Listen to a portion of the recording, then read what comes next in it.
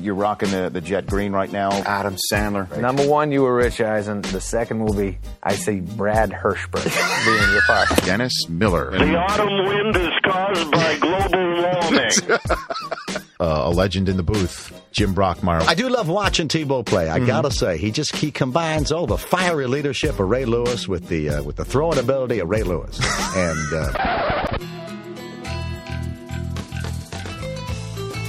I don't download many podcasts, but when I do, I prefer the Rich Eisen podcast.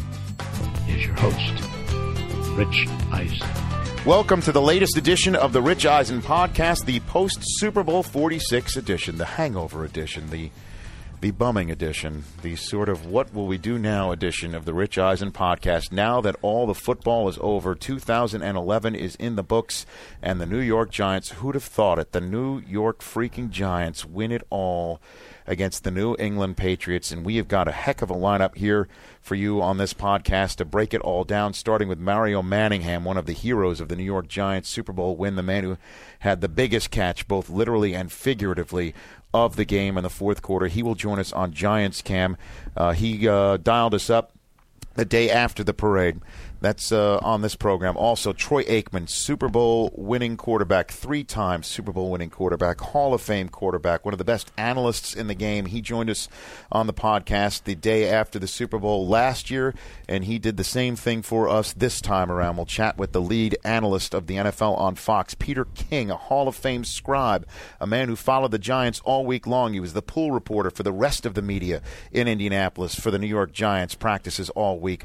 One of the Hall of Fame selectors, one of the best men in the game to take you inside the game and get us set for what is no doubt going to be a very busy offseason and free agency period and combine.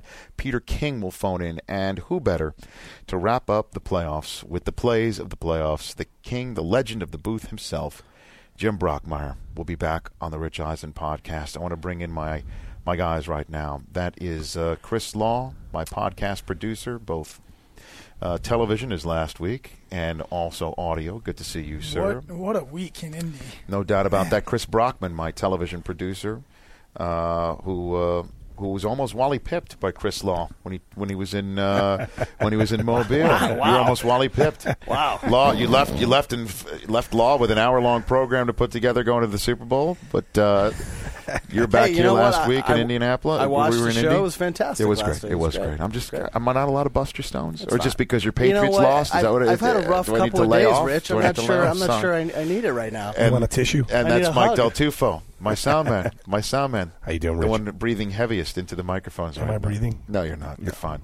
Nothing's worse than Lombardi a few weeks ago. Oh, do you know how many tweets I got about Darth Vader? He was breathing into the phone. It was amazing. My gosh. Are you okay? Brockwood, you all right? I've had better days. 2004, 2007 were better. Red Sox won the World Series, obviously. Right. It's been rough. It's funny. A couple weeks ago when we were talking about storylines, right. Which matchup we thought would be the best. Right. I thought Giants-Patriots was the best matchup, and I just didn't think the outcome would be the same. Yeah, and I know Manningham didn't catch the ball off his head like Tyree, but that was a similar moment, right? Amazing. Where Eli that was a desperation one to Tyree. This one was an incredible throw. This one, yeah. I mean, this one took some serious stones. He really had no business throwing it. Into that coverage. Into the coverage. No, exactly. Just got beat by a great throw and a quarterback who's becoming great and who is great. Right he really now. is. One is great. He's one of the best in the game right now. I mean, would you call him elicious? He was elicious, as Strahan dropped that word. And I tried to get Al Michaels did not use that call. Correct? No, he didn't. He did not use that call. That win was elicious. Yeah, I could see on the look on Al's face at last week's podcast. He wasn't buying it. No, he wasn't buying what I was selling. No. What this rock was cooking. But my brother-in-law, I married into a family of New England fanatics. They're from the Boston area. Your wife and I would get along great. I know. She's from Dartmouth, Mass. There you go. That's where she's from originally, and.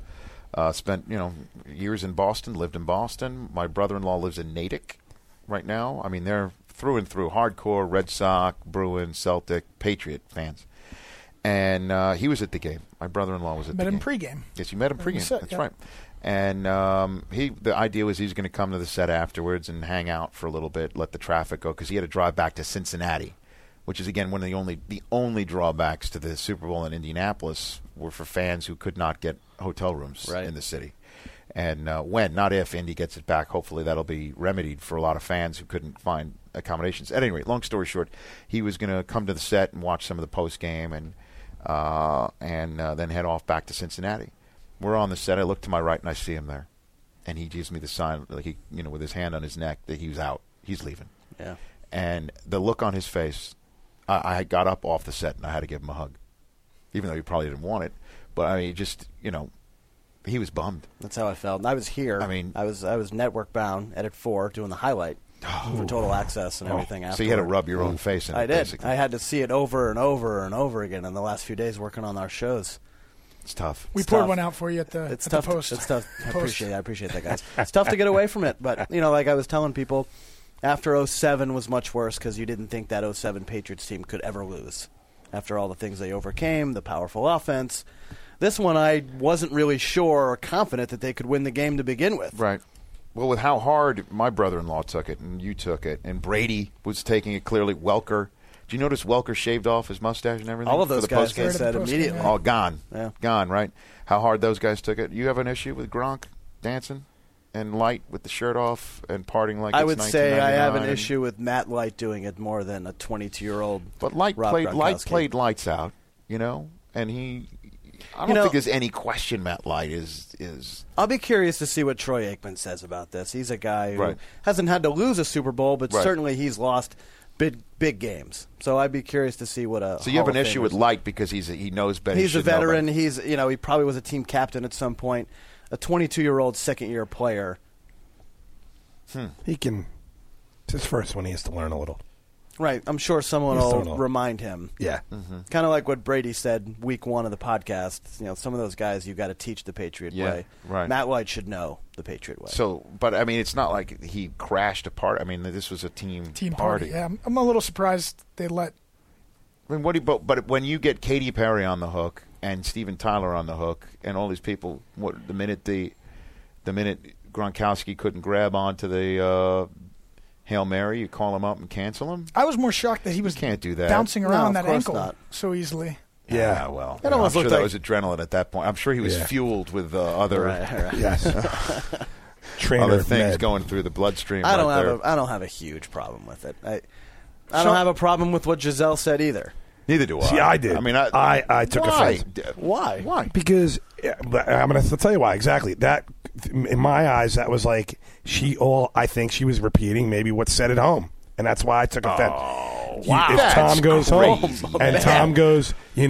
those guys got to catch the ball. Listen, you see the video. I know. Okay, you see the video, and there are She's Giant ambushed. fans who are razzing her. They right? were out of control. Eli's beating your husband and all that stuff. I mean, just after all that And done, they're you got rough. drunk. You got drunk jamokes from where we're from, right? They are jamokes, Okay, too. We are. straight I'm out a of the jamoke. Jersey Shore. I'm a Hey, jamoke. Giselle, I'm a jamoke. Eli's got your husband's number. Right, what do you want her to say? And so it's not like she ran up to them and she just basically turned. The only issue is she did call out Tom's receivers. Yeah, You that know, was like bad. my husband can't, and then she dropped an F-bomb, which I know. appreciate the moxie there.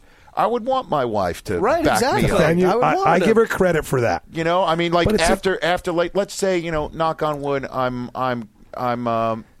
lucky enough, fortunate enough to be nominated for an Emmy this year, and I lose to Costas again, and I leave the Emmy Awards show, and somebody starts screaming at my wife, "Hey, Costas owns your husband!"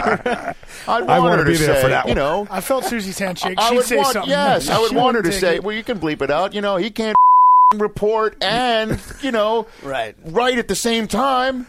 He can't produce and host at the same time. Like I would want her to do that, right? That's Chris Law writes down the time code of when Rich dropped the F-bomb twice.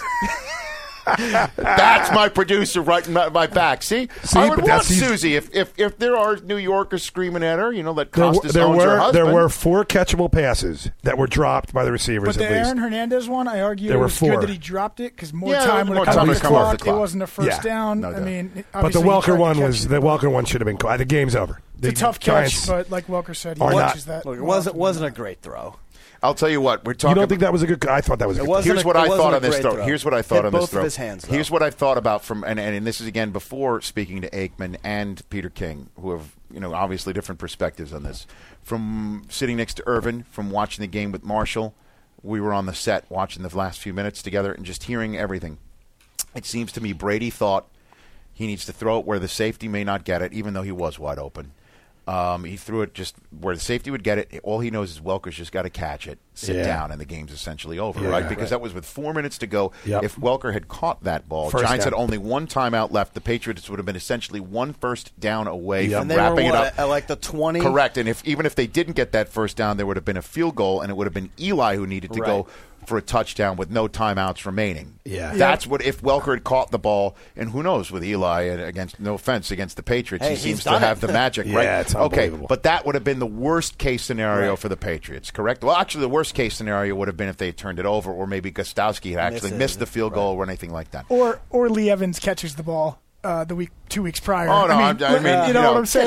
Don't confuse the issue. Cundiff made a kick. Come on, man. I'm just talking about the Super Bowl right here. No, but all I'm saying is that Brady probably thought all Welker's got to do is catch it and sit. Right. Welker's he's got a better perspective on who's around him, right? Brady's got all these people coming after him, and he's further back. Welker's thinking, I'm going for 6. Right, I catch this touchdown. Lead me, and I'm going for 6. Right. So Welker's thinking, I'm going to get led by Tom. Tom's thinking, I'm just going to give Welker this back sort of a throw on his other shoulder that he makes normally 9-10 times out of 10. Yep. And there was just the worst possible time for there to be miscommunication. Yeah. That's what it looked like to me. And even after all of that, he got both hands on it.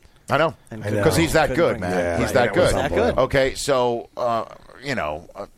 bottom line is that was my take on it, and we'll ask our guys that are coming up on the program. Brockmeyer is coming as well. I think we laid out 7 plays for him. Yeah.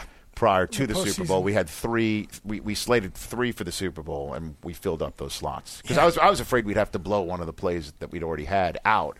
But there really weren't many of those big plays in the Super Bowl. Play was the most yards on a single play, that catch. For the entire game. Which was 20 seconds after the Welker. Talk about change of momentum. Man, oh, man. I mean, if Welker had caught it, he didn't. 20 seconds later, the Giants were on the 50 after that incredible catch by Manningham. Moving in the other direction. Whew. Change of momentum. The chaos that ensues, too, after the end of that game when the clock hits zeros. The field's insane. I mean, I've done that once. I've been in the truck every other year, but being on the field doing it one time is insane. It is insane. It's just trying to get people, and they just want to party and celebrate. And then Breer caught Brandon Jacobs. Have you seen that interview? I have. Saw it. Instant classic. Yeah. I mean, Breer, I thought he was going to. I mean, it's just like, yo, bro, you just won it all. He's you know how there are angry drunks? he's an angry celebrator. Yeah. You know, like when he scores touchdowns, people have a little bit too much to drink and they become angrier or angry. You just add celebration to him, and he's an angry celebrator. Brandon Jacobs. That's a good way to put it. I don't want to run into that guy, angry, sad, drunk. I know any of it. But then but like most football players, you take them out of the scene, and they're sort of. But right in the middle, it's like, did he win? Did he just win the Super Bowl? Exactly. By the way, for a second time in 4 years. Yeah. And then what he said about Giselle, just tell her to be cute and shut up. That's ridiculous, man. That is ridiculous. It's just so wrong on so many levels. She was going back at a Giant fan, razzing her minutes after it's all over. She should have dropped the F-bomb at that person. And I think, personally, from a supermodel, I didn't think she could get any hotter. But and that Brazilian I know accent, I'm talking about another man. I know I'm talking about before. another man's wife here, who I love and respect. I mean, come on. That just put her. She's that Spinal Taps it. She goes to 11 now. She goes to 11. I'm with you. An extra point. I'm with you. She goes to 11. All right, so there's lots to get to, and we're going to come back throughout this program. Let's get right now to the man of the hour, one of the men of the hour in the New York, New Jersey area, Mario Manningham.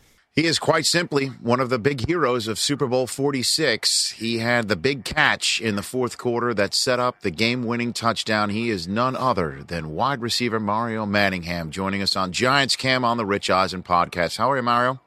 How you doing? I'm doing fine. You tell me how you're doing. I'm doing good. Just seizing the moment and just still can't believe that we won it all. Yeah, I mean, what is it like now, just a couple of days removed? Does it seem like a dreamlike sequence at all? It's really a dream. I mean, we came a long way. I mean, we was down and out, and any team could have quit, but us having good character, we came back and did something about it. It didn't hit me that we that we won until yesterday when we was at the parade.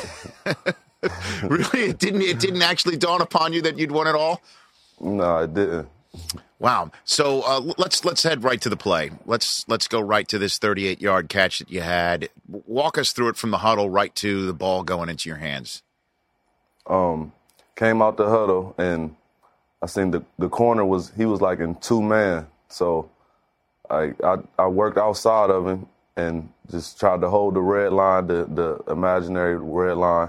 And Eli just threw a perfect ball. And I knew as soon as the ball hit my fingertips that I was going to have to just freeze both my legs, knowing that I didn't have that much time, space outside of me. And when you were in the huddle, did you know that this was a possibility that the ball was going to come to you? I mean, were you the first option for Eli? What about the play itself? No, I wasn't the first option. I really had I had a pivot, like a 14-yard pivot, and they rolled into cover 2, so I had to convert my route. And seen the safety was right there, and I seen the ball was right there. So I'm like, oh, this is going to get a little close right here. And how much did the catch in the previous drive where you were on the sideline, you were on the opposite sideline, but you only got 1 foot inbounds, did you have that in mind as you were going through this catch? We knew how close we was.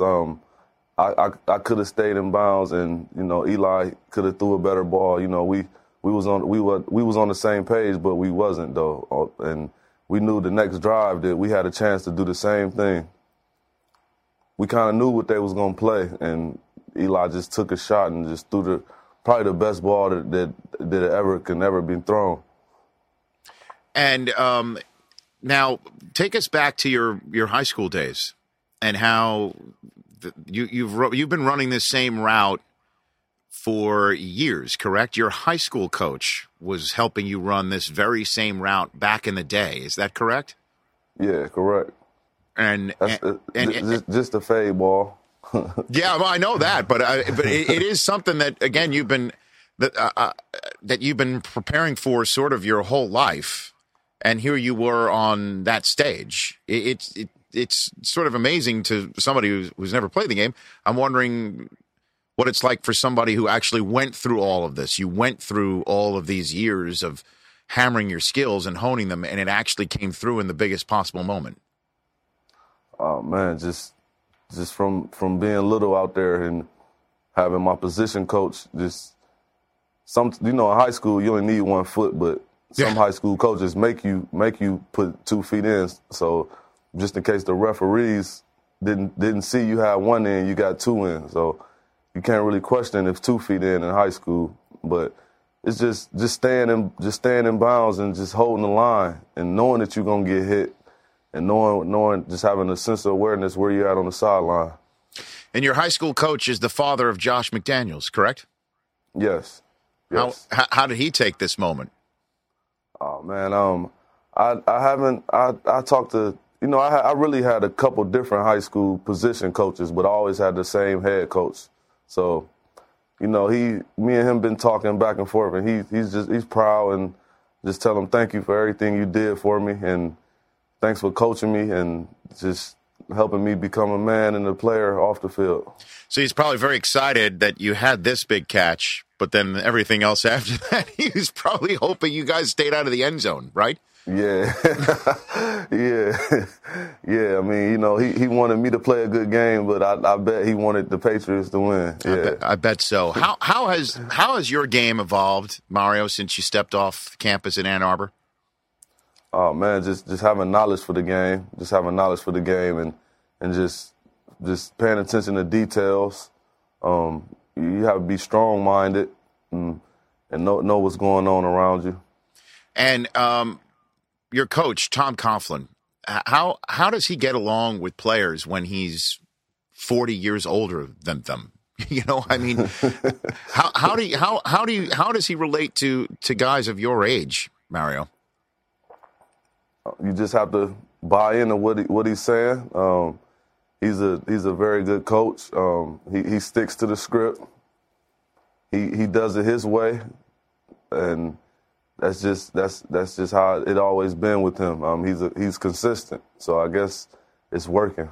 And I guess he stays young when he hugs Flava Flav after the game, right? Yeah, man, that was the funniest thing that I've seen in a long time. You and me both, because he just finished up chatting with Dion and Marshall on our air, and they throw it back to me up on our stage, and I need to talk to go from one thing to the next, and I'm like, wait a minute, was that a Flava Flav? I mean, was that a Coach Coughlin sort of hugging him around the clock? What was that all about?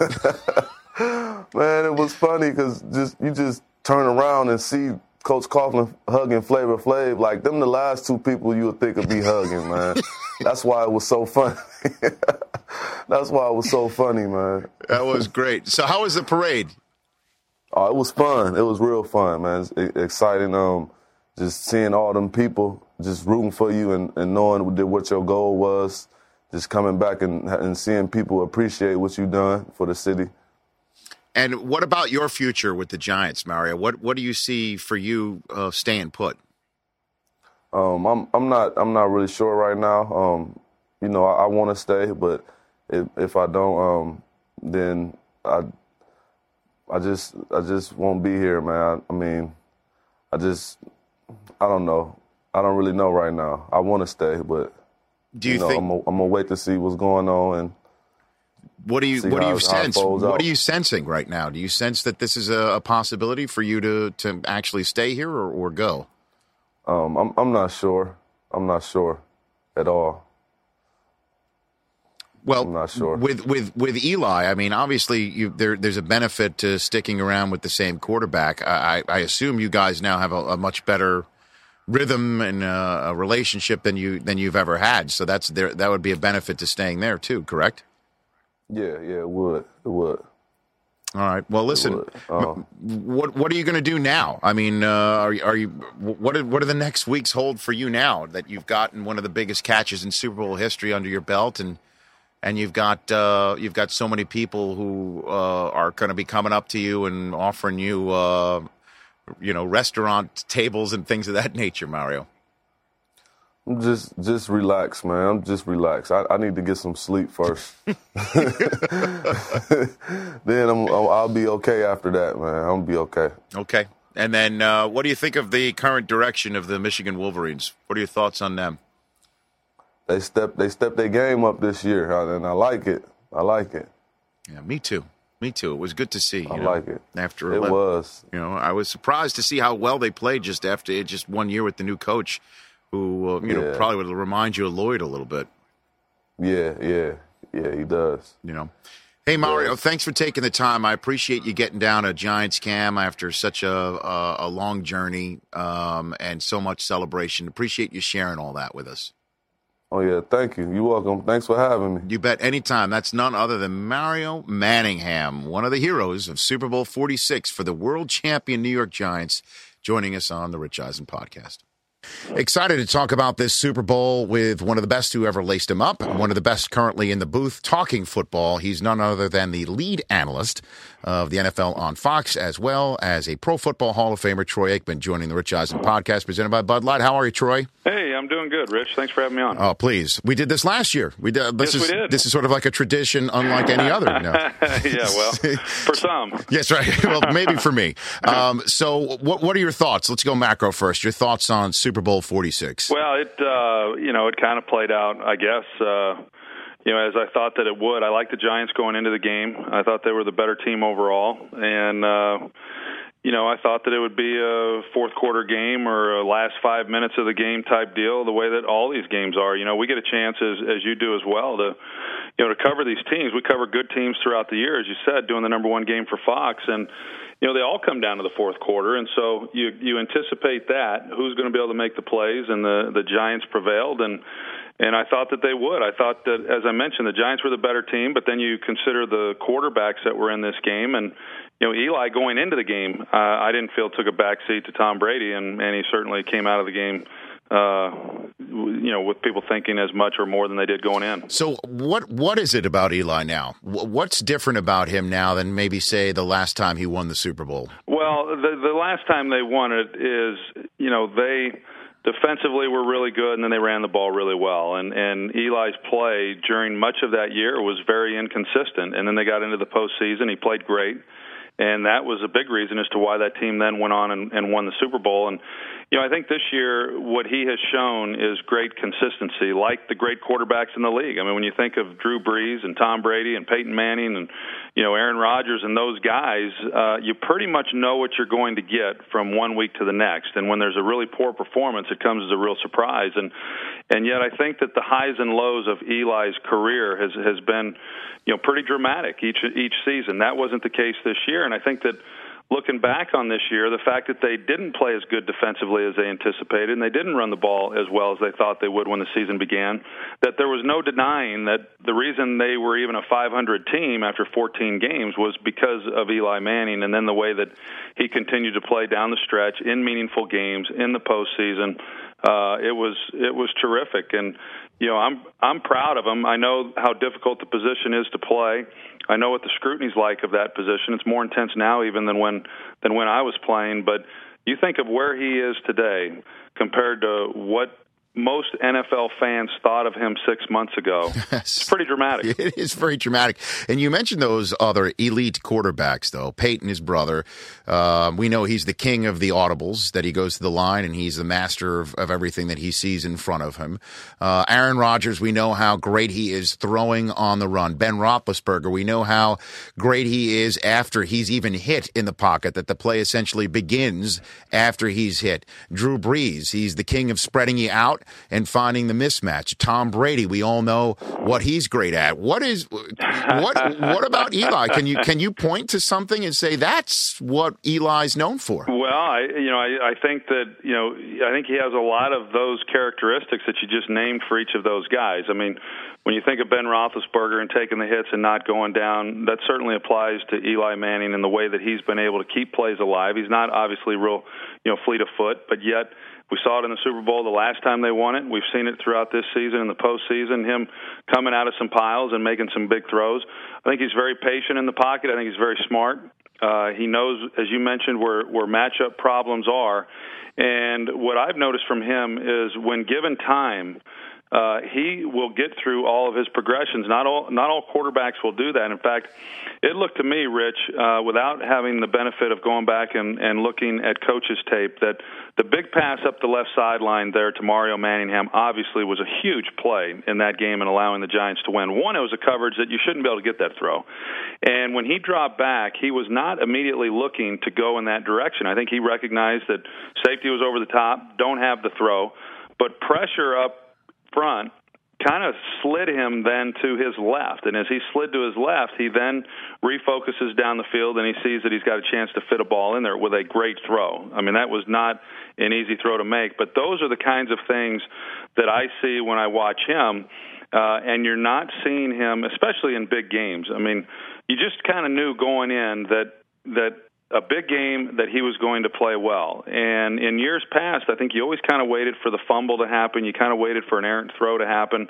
And now I know for myself, watching him, I don't expect to see any of those things because he's been so solid in so many big games. As for that Manningham catch in the ensuing 24, 48, 72 hours, everybody is mentioning what a great catch it was, feet down, able to control it all the way down, but talking about how it's an even better throw. Would you agree with that assessment? I think it's both. I mean, I as a quarterback, I certainly appreciate the throw, but I know that was not an easy catch. And one, he's not allowed to make the catch if it's not a great throw. So let's start with that premise. But the fact that he was able to lay it, I'm sure Bill Belichick's over there on the sidelines wondering, you have got to be kidding me. I mean, we've got the perfect coverage against this, and yet we don't defense it. And most quarterbacks would have gotten away from that throw, just because of defensive alignment. And I go back to what I said. I think it was more because of the way he had to slide then to his left. But he dropped it in there perfectly. And I would say that for Mario Manningham to know that, okay, here's a chance to make a play, but you're anticipating getting blown up by the safety because he knew as well that there was help over the top. and yet he's still able to make the play and get his feet in. I just think it was a great play, a great play all the way around, and with everything on the line. I mean, I think you've got to add that component as well. I mean, having played in Super Bowls, and when you're out there understanding, when Eli took the field right there, okay, well, we got a chance to go be world champs. And how do you then respond to that? I mean, it would be real easy in a moment like that to short arm one or not get it out there. And, for those fans that obviously have not played in Super Bowls, a lot of us have played in Pro-Ams, and I think you kind of experience some of those same types of jitters and emotions, right? Yeah, sure. And yet he did it on the biggest stage. I thought it was terrific. And it was big for so many reasons. One, it was the biggest play of the game, literally, that it was 38 yards in length. Secondly, as you mentioned, it just kick-started what turned out to be the game-winning drive. And then figuratively, it was exactly 20 seconds after the Wes Welker drop or the Tom Brady incompletion, however you care to look at it. Had that ball been completed, obviously things would have been totally different. Giants had only one timeout left, and maybe it would have had to be Eli Manning eventually, in a best-case scenario for them, having less than a minute to go and no timeouts left, needing a touchdown to win it, as opposed to Tom Brady in that position. What is your Hall of Fame, playing in a Super Bowl at the quarterback position, take on that play, Brady and Welker? Well, I agree with you. When I was watching it, I was back here at my house watching it with some other friends, and when that pass was missed, I said, if they complete that pass, the Patriots win the Super Bowl. I mean, I agree. I thought that was a defining moment. Not that you definitely knew they were going to lose, but I thought that if they make that connection, then the Patriots win. And okay, so as an analyst, then you're looking at that and saying, well, what was it? Was it Brady with an errant throw? Was it Welker not making the catch? I think it was both those things. And, again, I'm going off a TV copy. So as a quarterback, sometimes when you're throwing a ball up the seam like that, there's people in the middle of the field, and there's safeties and guys. And so you see color a lot of times. And you're sometimes hesitant to really lead a guy because you can't quite see what's out in front of him sometimes because of offensive linemen or whatever it may be. And so the safe throw then is to try to shade him a little bit, either put the ball on him or put it behind him just a touch, because you can see what's out behind him, and it's then a less risky throw. Now, I'm not trying to make excuses for Tom. I'm just saying that, and maybe none of that applied to him. Maybe it was just a throw that got away from him. I'm just saying that why, in fact, maybe something like that would happen. Whatever the case, though, it was not Tom's best throw. But we've all seen Wes Welker make that play thousands of times, so I think it's one of those to where Tom's probably kicking himself saying, gosh, if I'd just been able to make a better throw for Wes, and then Wes is saying, the throw had nothing to do with it, I make that catch in my sleep. So and there were a couple of those, we saw it with Aaron Hernandez. We just saw some things with the Patriots there late that I'm not accustomed to seeing from that team in years past. You also saw things early, too, with Brady with the safety. Yeah. And also the strange call, too. I mean, I'm not disagreeing with the call, because I think that as officials you have to call it the way you see it. But it didn't look to me like Brady was in any real inordinate amount of pressure to where he had to just unload it. Was there a mistake on the back end? I don't sense that there was a miscommunication with a receiver. It's just one of those down the middle deep that you just don't see. And to have it called, one in the Super Bowl, and then, I'd like to think that, maybe I wouldn't like to think, but I think it happens. I think, with Tom Brady, kind of the Jordan rules type thing, that to call that then on Brady is a little surprising. Yeah, and then the Giants get the ball back, march down the field, and the Patriots get a turnover on 3rd and short. They definitely ripped the ball loose from Victor Cruz. The official threw his beanbag. There was no doubt going to be a turnover if the Patriots didn't have 12 men on the field. I mean, you never see that out of a Belichick team. No, it's...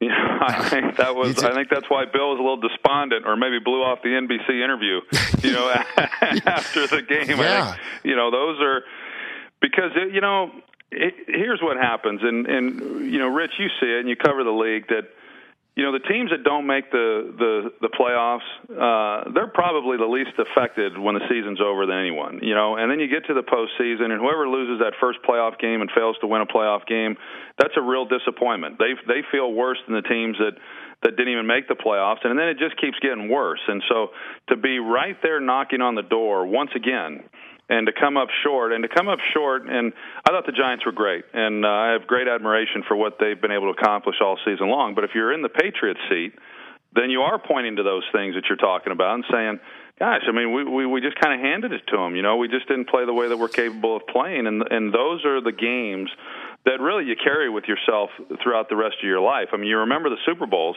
but the chances that you didn't capitalize on, those are the ones that really gnaw at you. And yet, Brady, obviously, as you mentioned, took it hard. Welker as well definitely took it hard. There were some excellent stories in the aftermath. Giselle took it pretty hard, too. She did take it. I was about to go there. When you got Brazilian supermodel wives dropping F-bombs back at Giant fans, I mean, she took it hard. And then there's been a lot of talk this past week, Troy, about the party that the Patriots had after the game. Obviously, they had it all set up, hoping that it would be a victory party, and clearly there's no reason not to have a get-together after the game. But, I mean, Rob Gronkowski, there's video of him shirtless dancing, and Matt Light doing the same thing, and a lot of people think that maybe there should have been more of a subdued reaction on their part. I'd love to know from you, from your competitive nature, and also from the Hall of Fame seat that you occupy, if there's a problem with that. No, I think that it's that's first I've heard of it, but I would tell you that it's hard. What I learned in sports at every level, and then it's amplified when you get to the NFL, is that everyone kind of handles loss differently. And it would really frustrate me at times, Rich, when we would lose a game, and then on the plane ride home, there's guys giggling and laughing in the back of the plane. And what I've learned is that, okay, well, that doesn't necessarily mean that it's not important to these players, and it's just their way of kind of dealing with it. And it was different from how I dealt with it. And my guess is Tom Brady wasn't shirtless dancing, at the party. Right. And, because it impacts everybody, but, when they don't talk about the number of Super Bowls that Matt Light won, I mean, they talk about the number of Super Bowls that Tom Brady won, and that's just the way it is for quarterbacks and for head coaches, and it's a long year, and there's a lot of stress that's involved. There's a lot of pressure, especially when you play for a team like the New England Patriots and the way that they run things. So far be it from me to try to weigh in on maybe how they should have reacted or whether or not those players that were a part of that didn't feel the same kind of pain as some others. Yeah, and I'm a little hesitant to even bring it up because I'm not really one of those gotcha guys, right, or finger pointing and things of that nature. It just is. And there's, I don't mean, I know Matt Light. I mean, he really wants to win. He's a competitive SOB just like anybody else. But it's just odd, certainly when you see there was an incredible Yahoo Sports column by Dan Wetzel talking about Brady's hour from the 10 o'clock to 11 o'clock hour and how he sat there staring into space and dealing with a Super Bowl loss again. And now we're seeing, talks about Brady's legacy, which I think is even off base. It's just when you lose a Super Bowl, a sensation that you never had to endure. Well, it's one of these things is that just it really speaks to just what that game means and the perception that comes from that game to the victors and then the losers. And and I can speak to that because I know what that game meant to my career and what it meant to my legacy. And, virtually everything I've done, in football, post-football, I should say, has been a result of having won, 3 of those games. And so when you get a chance to be there and you come up short, I mean, for Tom Brady to, those guys feel so well prepared going into any game because of Bill Belichick and that staff.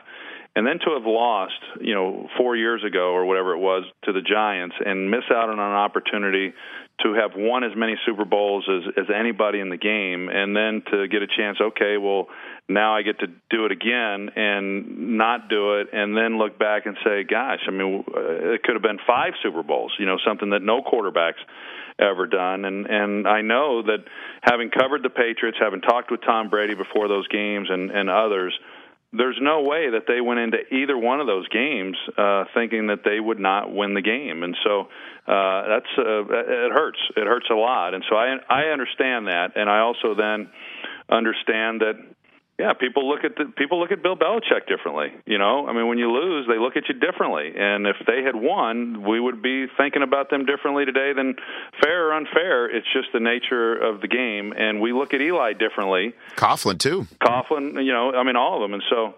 This is a society that loves winners, and when people are winning, everyone hops on that bandwagon, and that's just the nature of the business. Couple more questions for you, Troy, before I send you off into that good off season. The week itself, the NFL Honors. I saw you backstage at the NFL Honors, the first ever awards show where all of the annual awards were put together in a 2-hour show. Alec Baldwin was hosting it. From my perspective, that was a lot of fun. I think I think that's going to happen every single year. I'd love to know what your thoughts were. I thought it was wonderful, and I've always thought the way they've done it in the past was nice too. That they would have a press conference and announce Player of the Year one day, and the next day during Super Bowl week they'd announce Offensive Player, Peyton, the Walter Payton winner, and all that was great. And those are great awards, but. Football, the NFL is so popular that why not do an award show? And I've got to believe that there's an interest by the public, like there is in some of the music awards and things that people in the Academy Awards and all that. Is it to that level? No, but I think there is a place for it. And I think the biggest thing, the reason I like it probably the most is because it really honors those recipients in the rightful way amongst their peers and on a bigger stage, because those are meaningful awards to be nominated and to receive Offensive Player of the Year, Man of the Year. It's great stuff. And I thought the NFL. I made this comment. While I was there, I've been associated with the NFL now for 20-some years, and I've never been to an NFL-sanctioned event that wasn't first class. And even though it was their first time to put that thing on, it was still really well done. I was really proud to be affiliated with the NFL. And you're not just saying that because your co-presenter was Chrissy Teigen, correct? That didn't hurt. Although, hey, I got to tell you, Rich. Yeah. I was talking to her backstage. She was really nervous, and I said, "Look, we'll just go through it." I said, "Here's what I'll say, and then you say this. It's all on teleprompter, and then I'll start this as to who won, but I can stop and let you say who actually won. You can say Reggie Cobb, or Randall Cobb. I'm sorry." Mm-hmm. And she says, No. I only want to say as little as possible. You read the winner. And I said, okay, all right, fine. So we go out there and we start to do it.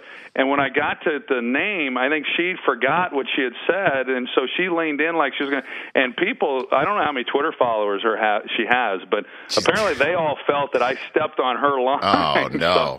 So anyway, but she was great. And, yeah, that didn't help. That didn't hurt the experience. I'm sure it didn't. And lastly, Indianapolis as a host city, I think most people give it very high marks. Obviously, there are some people who are trying to look for hotel rooms and may not be able to get it. But other than that, it was huge. Yeah. And I'd love to know what your perspective. Well, I think that there's always going to be people that aren't able to get rooms, no matter where it's held. There's always going to be a little bit of gridlock because of the number of people that are coming into a city. I thought it was the best experience that I've ever had at a Super Bowl, and I've been going to a lot of them, and I just thought it was first class from the time I landed in Indianapolis. The driver that they sent to pick me up could not have been sweeter. The people at the hotel were fabulous. I stopped a number of different times and asked people, volunteers on the sidewalks, hey, where's such and such? They couldn't have been nicer or more accommodating. I thought the whole experience was absolutely terrific. Loved it. And I hope they do get another Super Bowl, and I hope they get it real soon. I mean, the weather certainly helped with the experience, but I think even if it had been cold, people were prepared for that. I just think it was a lot like New Orleans. I mean, everything was pretty much located centrally to where you could get around, didn't have to necessarily hop in a lot of cars, and I thought it was great.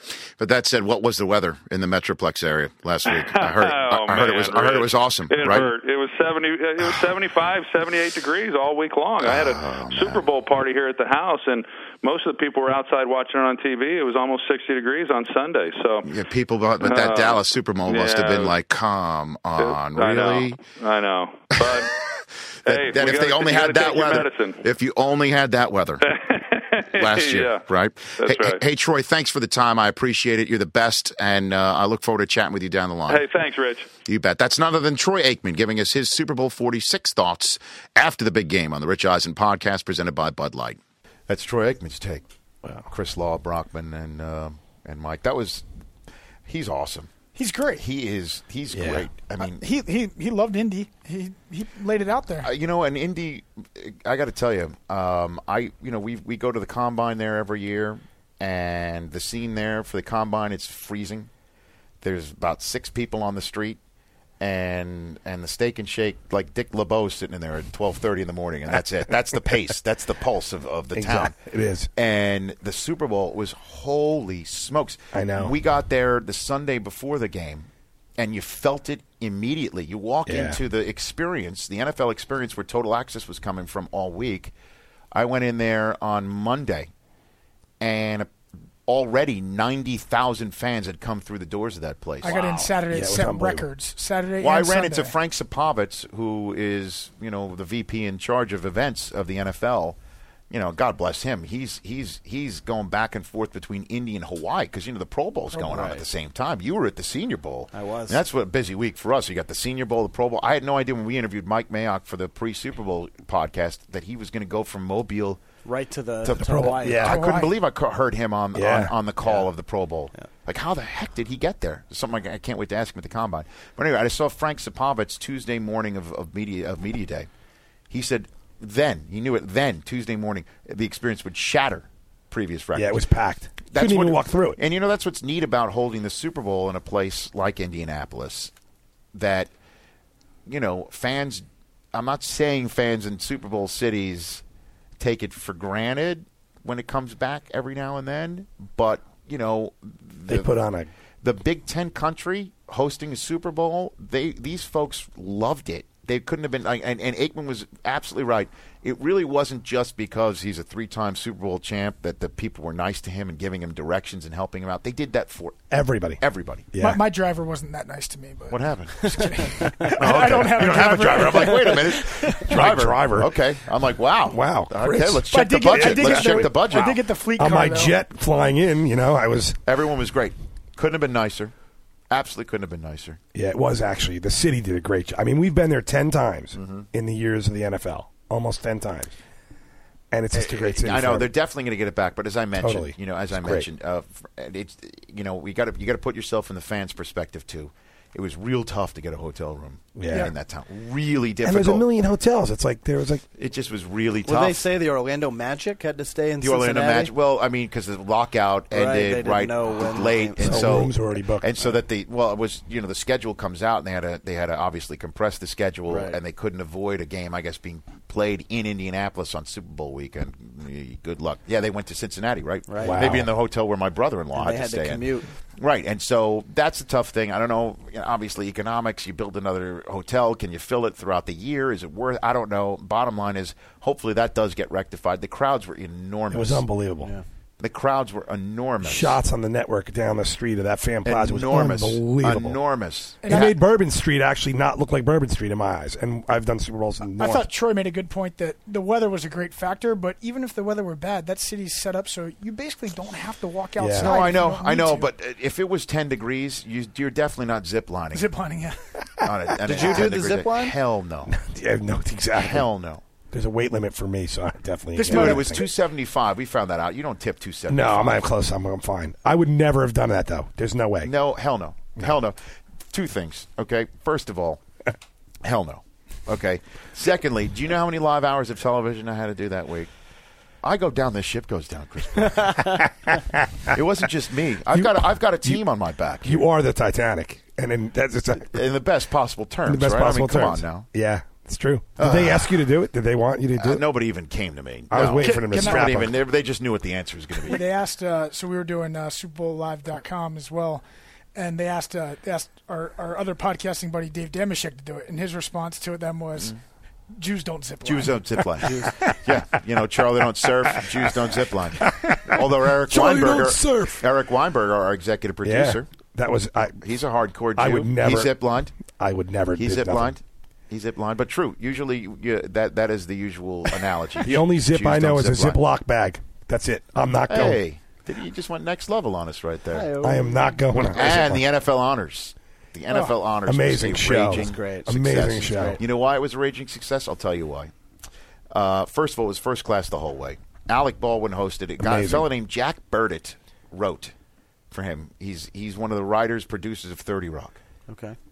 Awesome. A big Cleveland Brown fan as well. He nailed it.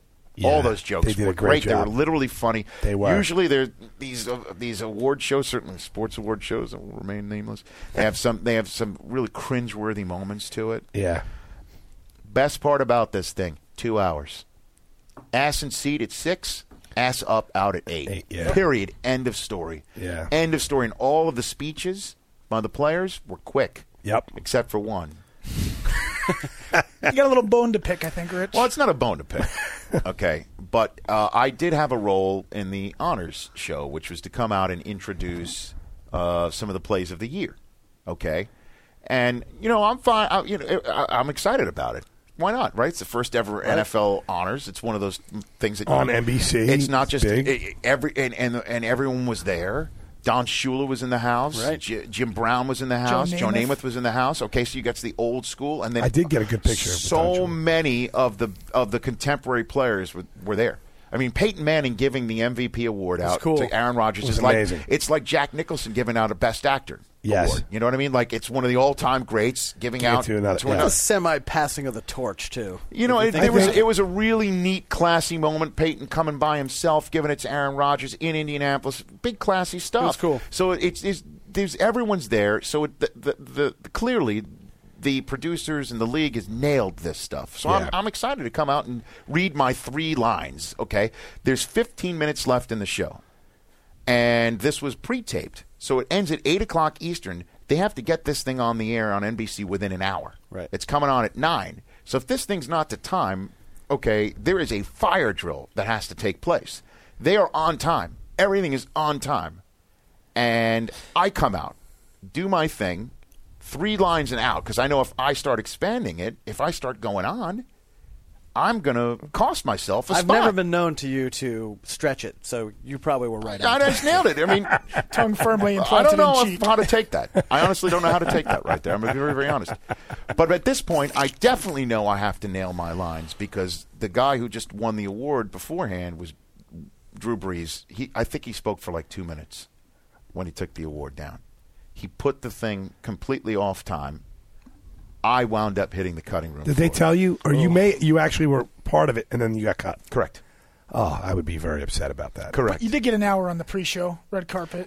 Listen, FaceTime is not a complaint. I mean, last week, if you don't like watching me on television, that was a bad week for you. Okay, that was a very bad week for you. Especially Sunday morning. Okay, I was like Truman, right, of the Truman Show. I mean, it was insane. A lot of face. So, but at any rate, it would have been nice. Certainly, this thing gets re-aired over and over I again. think this is I'm going to be not the next there. big event. It's happening. It's going to be gigantic. I was sitting behind in front of Greg Aiello of the league, next to Pete Abbatante of the league as well. Within 10 minutes of the thing starting, 5 minutes of the thing starting, I turn to him I'm like this. No. I turn to him. I'm like, this thing's an every year thing now. Yeah. You could sense within 5 minutes this thing's going to happen every year. It's big. It's going to happen every year, and of course, and that was just the first time out.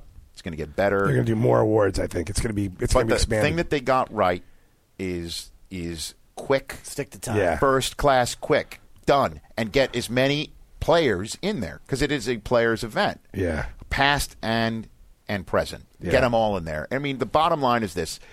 If this thing, and I think it will just go on for years and years and years and years, you look back at the first one, and Jim Brown's there, Don Shula's there, Peyton Manning's there, Aaron Rodgers is there, Drew Brees is there, right? Yeah. Come on. Great. I mean, that's obviously Brady's not there because he's in the game, but who else do you want past and contemporary? And it's a great show the night before the Super Bowl. Alec Baldwin hosted it. Tebow was front row, as hot as he was. The first joke of the night, he made fun of himself. Yeah. It was great. So I was downstairs in the Xfinity Lounge for this, where they shuffled everyone to after they came off the red carpet for you. And Stacey Dales was doing some interviews, and then we were doing some feature stuff with all the players that came through. And it was just surreal. John Hamm down there, Emmanuel Shrieky, Sloan. You could stop right there, by the way. Who? You could stop right there. I mean, Emmanuel Shrieky. Sloan. Bro, as advertised, Brockman, there is, I mean, seriously. Let's just leave it at that. Who do I have to kiss up to get on this gig next year? I don't know.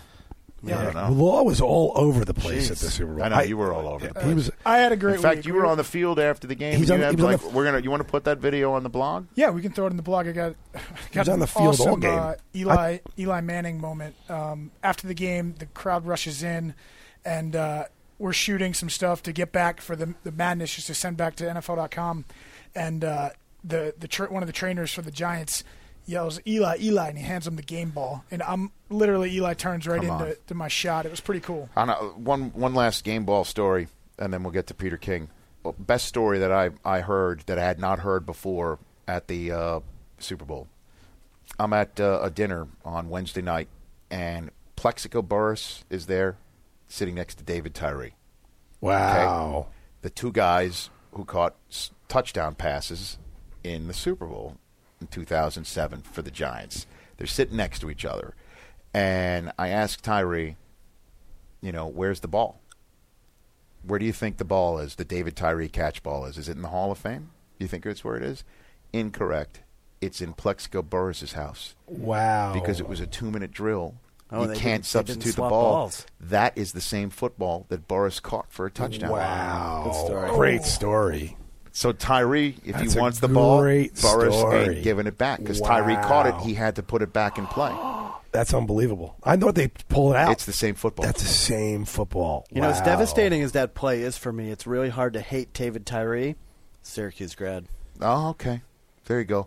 Most New England fans, not so much. They could look past all that. They could look past all that. I don't know. All right, let's get to Peter King now. His thoughts on the Super Bowl.